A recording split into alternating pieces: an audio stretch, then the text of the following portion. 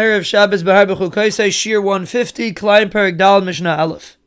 Karachas HaKerem, the bald part in the kerem, which the Mishnah is going to explain what it is. Beishami Yomim Esen V'Arba Amas. Beishami says in order to plant there, you need 24 amas. Uvisil Loimim Sheishas Yama. And Basil says only 16 amas. Mechayil HaKerem, an area that's surrounding a kerem, and the Mishnah is going to explain further what that is. Beishami Yomim Sheishas Yama. Beishami says in order to plant, you need 16 amas. Uvisil Loimim Shteimes Yama. And Basil says you only need 12 amas. Ve'ezi karachas hakerem. What's karachas hakerem? Kerem shecharav me'emtzai, a kerem that got destroyed in the middle. So you have an empty area in the middle of the kerem. According to Beis Hillel, if you don't have 16 amas, you're not allowed to plant any zera over there. If you have 16 amas, which is a large amount of space, you